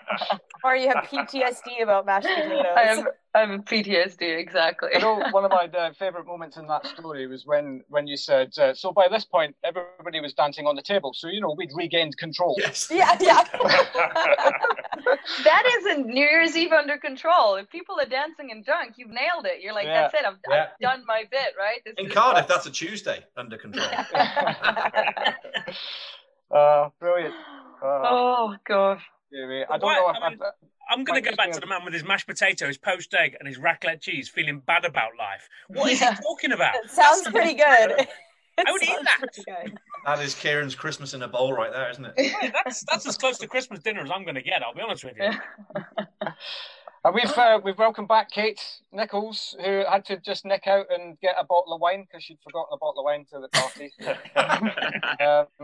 But Kate, do you want to just plough straight in, because I know you'll be a bit short on time? Okay, mine is going to sound really boring and dull after that. I've got two very quick Christmas stories. One sort of similar kind of rescue the party and how are we going to do this in the last minute scrabbling around, and then one that I'll leave you with where you might all feel sorry for me as to having had a bleak. So my mostly at this time of year, apart from this year, my December is taken up entirely with organising the biggest Christmas party for the industry, where we have 1,400 people that come together from all aspects of hospitality. Huge Christmas lunch. We've been doing it for 20 years, 22, 23 years now. The first time we did it, I think we had 200 people at the party. This time around, it's normally 1,400 people. And I've been involved for the last 20 years. And in fact, I was working at Whitbread at the time when the first party was done, where my boss at the time said, could you go and meet Nick Bish, who at that point was chief executive of the ALMR, who wanted to organise a piss up in the brewery, and could I help him do it? So we organised the first Christmas lunch for 200 of us in the Whitbread brewery, and then expanded and grew bigger and bigger. So now we take over Billingsgate each year. We have 1,400 people. It's the biggest industry event in the year. But I therefore appreciate everything you do all over the rest of the year, where you're running around trying to make sure everything happens and it's all coordinated. And it can slightly go out of control, but if you don't have too many Jaeger bombs being served, then you can keep control of it, make sure it all happens okay. But the very first year that I was chief executive and took over, the chief executive normally had a very small role to do speaking. So it was my job to sort of welcome everybody, say hello, and take it from there. And our chairman at the time did the big set piece, 10-minute State of the Nation. This is what's happened this year. This is what we're looking forward to next year. And our chief executive at the time was Steve Richards, who at that point ran Novus Leisure, now runs Park Dean Resorts, and previously has run Casual Dining Group. And he was ill in the run up to Christmas. Every time I spoke to him, he coughed. He had before coronavirus, but he had really bad. And I kept saying to him, are you sure you're going to be okay doing the speech? Yeah, I'm fine doing the speech. Not a problem at all. Do the full presentation. So we have no auto cues. So we're all doing it live. It's sort of memorize your speech and present it to 1,400 people. And this was the first time that I'd ever spoken to that many people. So it's 2014, taking over as chief executive. So I'd done my bit, got it nailed down. We went into rehearsals at the event, and he turned up looking like death warmed up, really white, slightly sweaty, and just coughed. And I said, are you sure you're going to be okay? Yeah, get me a drink and I'll be fine. We'll go to rehearsal, we'll do a sound check. And he could not get 2 words out without coughing. So we changed all the times for the meals going out, because it was going to take him twice as long to do his speech. And literally about 15 minutes before we were due to go on stage, he finally said, I can't do my speech, but I need you to do it. And I need you to memorize it. I don't want you to deliver a speech that you're okay with. I want you to deliver my speech. So that was my introduction to, I haven't always been as comfortable with public speaking as I am now, but that was my sort of introduction as the baptism of fire to sort of presenting and getting a speech out and away, and managed to do it. So that was my good news story. I didn't keep control of the room. I did let them continue serving cocktails while we were speaking. That's a wise choice. several people Get them on the tables, sort get of it done. chatting all the way through it. But A slight distraction from you, which I feel like was probably a bit of a benefit for you at the time. You were like, oh, thank God they're not fully listening. yeah, but it was sort of it was challenging and interesting, and it was a good way of introducing it. But as I say, and then Steve called me the next day and said, by the way, I've been diagnosed with walking pneumonia, which was that's quite not serious. contagious, not infectious. Its story does not end with infecting the whole of the hospital. So I actually, there's a bit of a theme, because my second Christmas story, which always stays in my mind, it's probably another one. There's a theme of please feel sorry for me in the run up to Christmas. When we were working at Whitbread, we did have, sorry. You've had a big year, so you've got our sympathies already. Yeah, I was going to say, it feels as though I should be getting sympathy in any case, but then... Oh, really? Sorry, I haven't seen you in anything, Kate. What's happened? It's just been a bit of a quiet year. It has, not much to do at all. But my other sort of please feel sorry for me at Christmas, maybe Christmas is just my disastrous time of the year, was working at Whitbread when they decided they would do a white night bid. They had Travel In at the time, and they would do a white night bid for Travelodge. So I spent one memorable Boxing Day sticking coloured pins into a map, because this is the days before we've got sort of IT sophistication of where did we have a premiere in, where did they have a Travelodge, was there an overlap, so we could go for the competition authority. So that was my really fun Boxing Day back in the early 90s. So that's my second sort of please feel sorry for me. I mean, that's Boxing Day living the dream, isn't it? It is. And, you know, test of geography. I mean, I think it's kind of maybe something that everybody should do with their family. Can you test your geography? Do you know how to pronounce all the bizarre words like beaver, toaster, and all of those kind of places? Can you find bits of Wales on a map? You put the right coloured pin on them. You've given me an idea for a Christmas game now on in my own family. I'm gonna get the Premier Inn portfolio and go right. Where's Milton Keynes? Sorry, Liam, you'll know that one. But does that mean I'm winning? Is that no? Never. And then you can do a sort of family test as well as to what were they previously called. So who remembers them when they were Trust House Forte? Rather Goodness. than Premier Inn. You've just wiped out half the call there. Well, bless you. Thank you very much for popping in. And let's be honest, this is the best piece of media that you've done all year, right? So Absolutely. It's the first time I've been able to wear my festive sweater. Yay! Yeah, thank you for looking after us this year. We appreciate it. We appreciate it. I now need to remember to take off the festive sweater before I go and do a piece to camera. Or go and meet the minister. Leave it on. No. Leave it on. Hey, if I don't see you on Sky News at some point today with a festive squirrel, I'm going to be very disappointed. Very disappointed.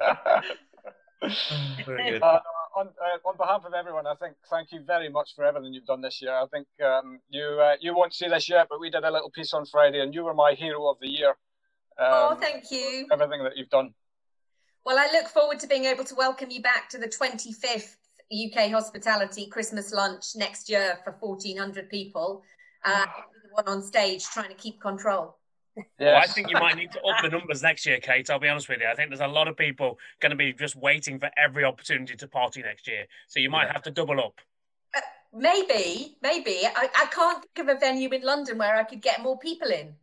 You'll have to come out of London. Battersea. We'll find one. Battersea Power Station people. Wembley Stadium. Let's just go for it. Well, let's go big. Go big or go home. Okay. EXP way, Kate. That's the rule of thumb in life. Always go as big, as ridiculous as you can. Well, maybe I'll have to just do 3 or 4 of them. Yes, regional. Very good. You could do the north, not Manchester, but somewhere in the north. A bit like the Travelodge game. You could have a map. A map with some dots. I could have to do a road trip.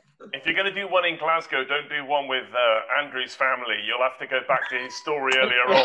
Otherwise, 1,400 people playing his games just wouldn't be. Yeah. If we invite you to a house party, just say no. Yeah. That's a good point. Superb. Well, I think we've heard everybody's stories, apart from our own internal crew. Oh, Kat. You didn't hear my story, but I'm an internal crew, so people not call in me. school.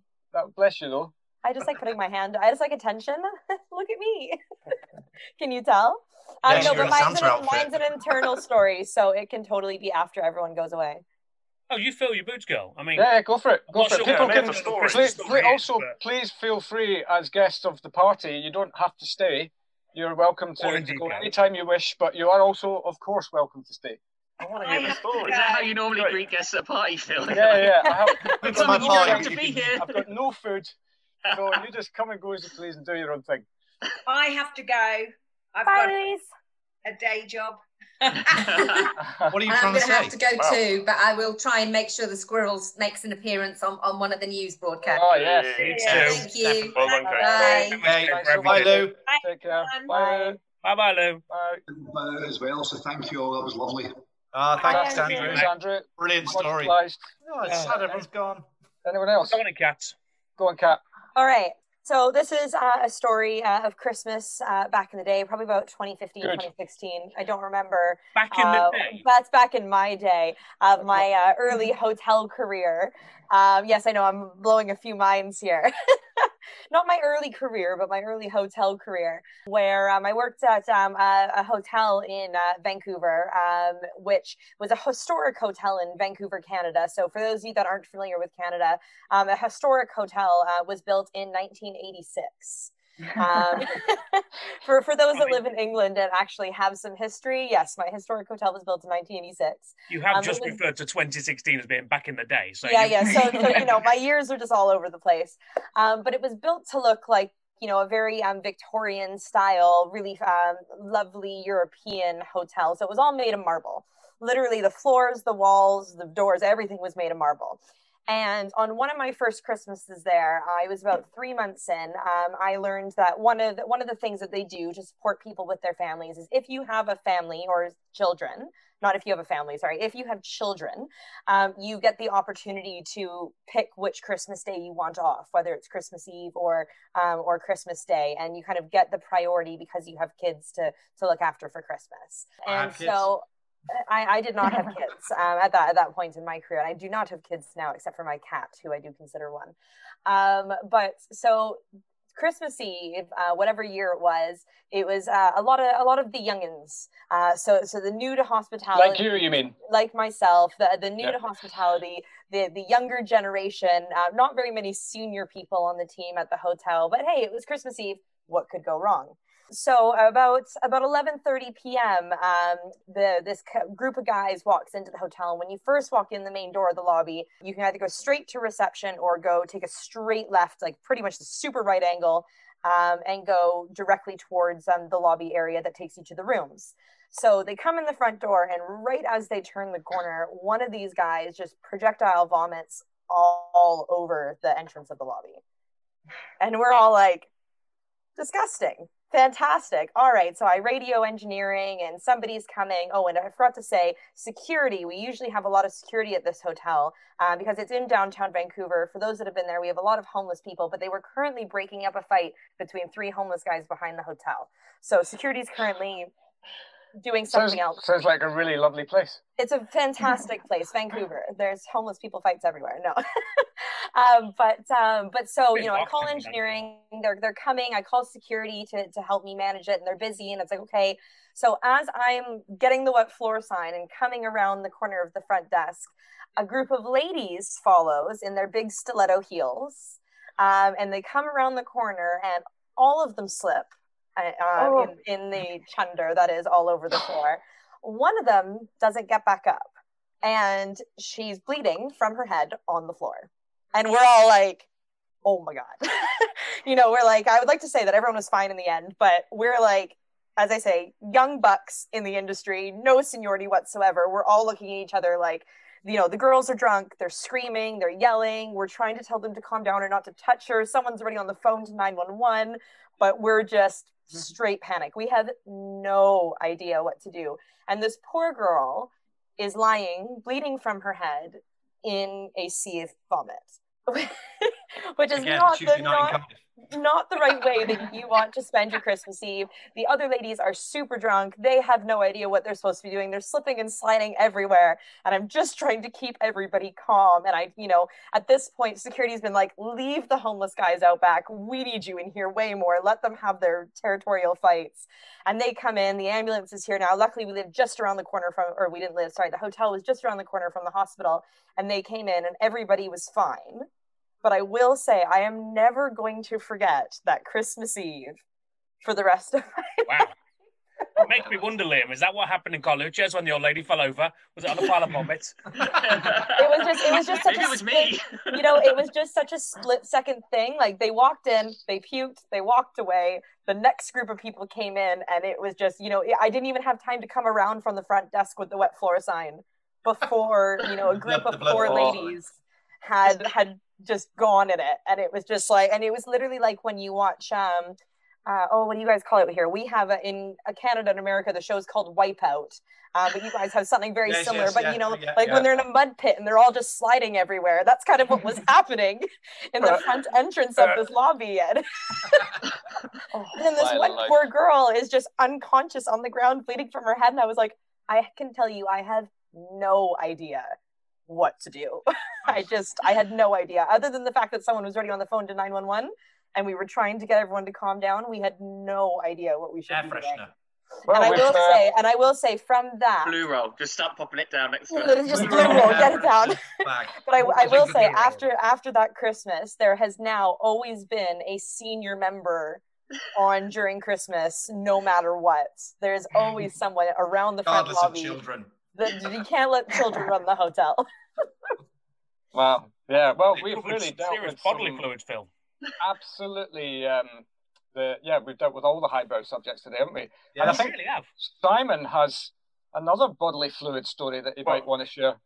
Do you know what, Katrina? Your story is just like jolted me in a way that isn't fun. I think it's called PTSD, mate. Yeah, genuinely, right now I'm sitting here on the PTSD line. I think I might need some counselling. So,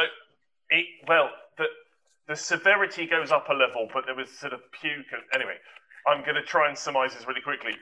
Phil will know what I mean when I say the Horizon Lounge on Arcadia. So, Arcadia cruise ship, about 2,000 people.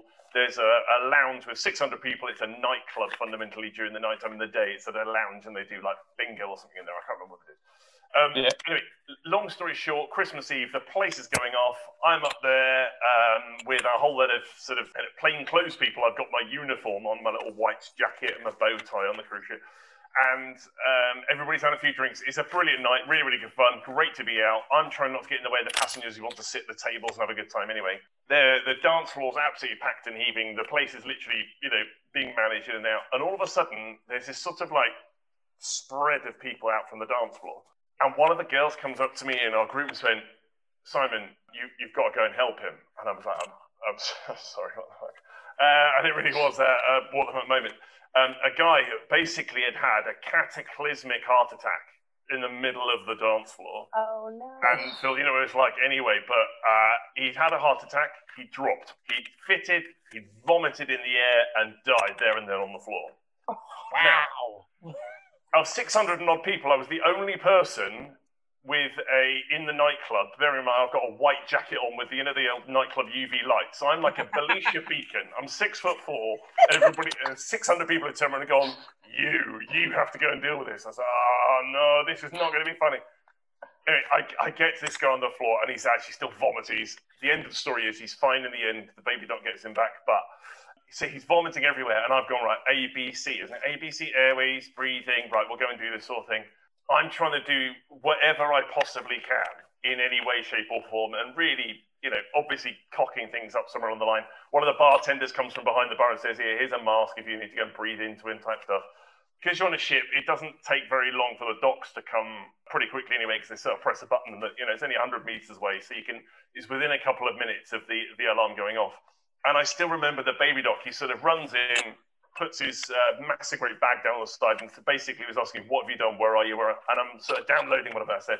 Right, I've done airways, cleaned all his airways out. he's not really breathing, so we've given these breath. We're trying to do all these. He's like, fine, okay. And I kid you not, the baby doc literally took me apart of the airways, and he put his finger in this guy's mouth, took out his teeth, handed them to me. I was like, oh, I perhaps didn't do the airways very well. Like, sorry. Breathing. No, it's not breathing. We've tried giving you with this mask. No, wrong one.